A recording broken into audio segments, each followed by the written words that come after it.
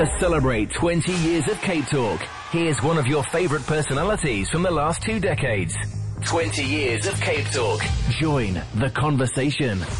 I say at the time, as a matter of fact, the date, 2008, the xenophobic attacks of 2008 will be the focus with Regan Thaw, current desk editor and news anchor.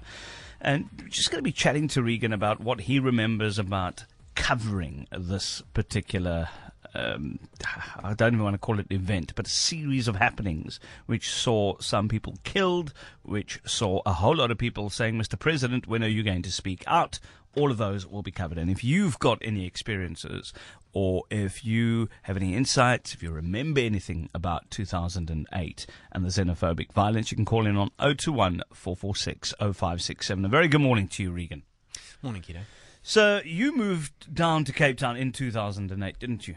From Johannesburg. As I was leaving Johannesburg, the violence started erupting in parts of Joburg. And I remember thinking, literally as I was driving, it's only a matter of time before it reaches the rest of the country. And I arrived in Cape Town, settled myself, and it was a matter of weeks. If my memory serves me correctly, I think it was between March and May.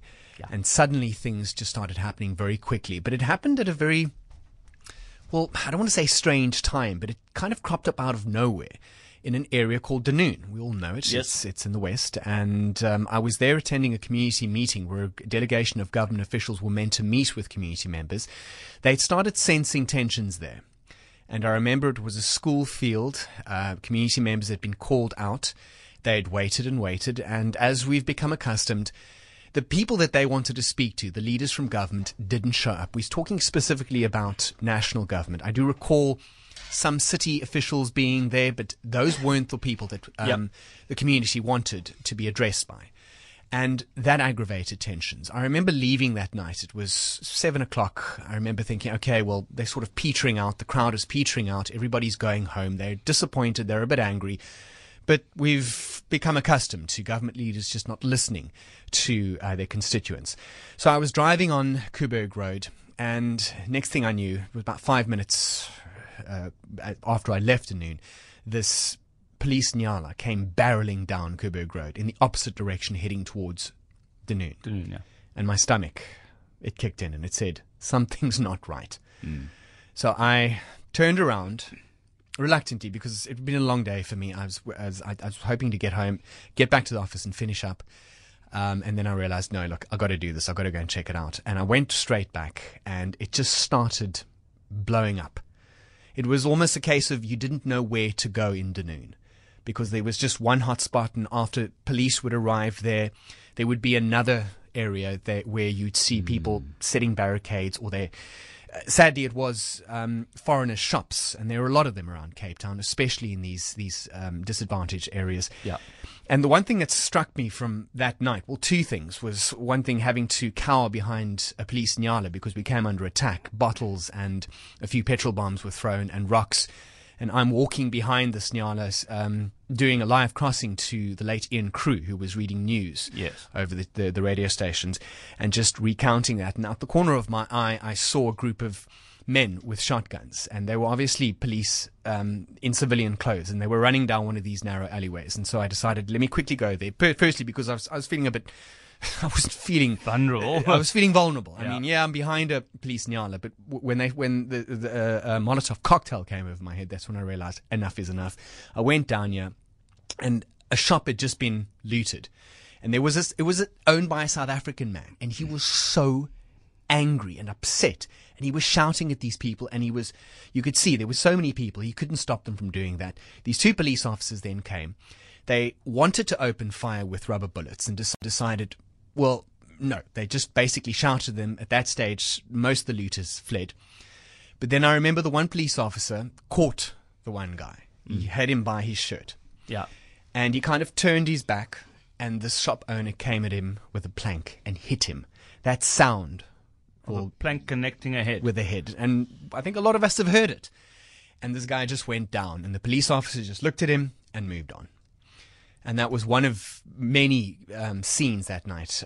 It was also the scenes of, it's not tragedy. Well, some would say it was a tragedy, but thankfully no lives were lost. But people's livelihoods being destroyed, going up in flames in one night, and the Somali shop owners just in tears, one man falling to his knees, crying and just shouting, and why are you doing this to us? Of course, in the Western Cape, it was worse in a different area because of the so-called, I put it in inverted commas, refugee crisis that it created. They're not necessarily refugees, the textbook definition of refugees, but the number of people that were forced from their communities, from Nomzamo to Luandle to parts of Khayelitsha, Philippi East, you name it. 100,000 people displaced. And they had to set up these displacement camps. They had to set up these camps, the city and provincial government and the national government. And that lasted months and months and months, and the people just didn't want to leave. Some of them were understandably too fearful to go back to their communities. Some wanted to leave the country, and Home Affairs intervened and said, well, we can help you get back to your country. Others just said, well, maybe they saw an opportunity. They said, well, we're getting free food, we're getting free water, we're getting free sanitation services here, a roof over our head. Let's try and stick it out till the bitter end. It was always, just for me, it was the kids, though, who were blissfully unaware to a degree of what was going on. But it was that aftermath, so to speak, that stuck with the Western Cape, and it was a huge, huge, huge problem. 60 people dead, 100,000 displaced. You at the coalface each and every day, most days, because you very seldom take leave. Do you think we've learnt anything? I don't think we have. Not with xenophobia, at least. Yeah.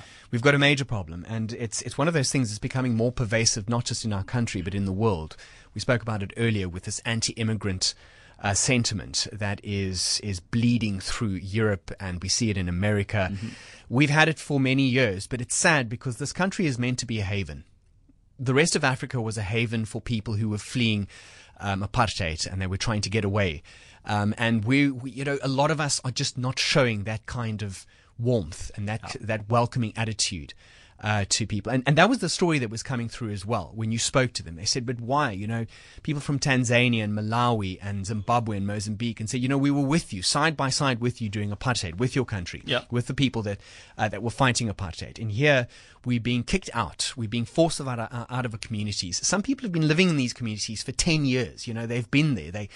If you want to use that word, naturalized, they become a part of the fabric.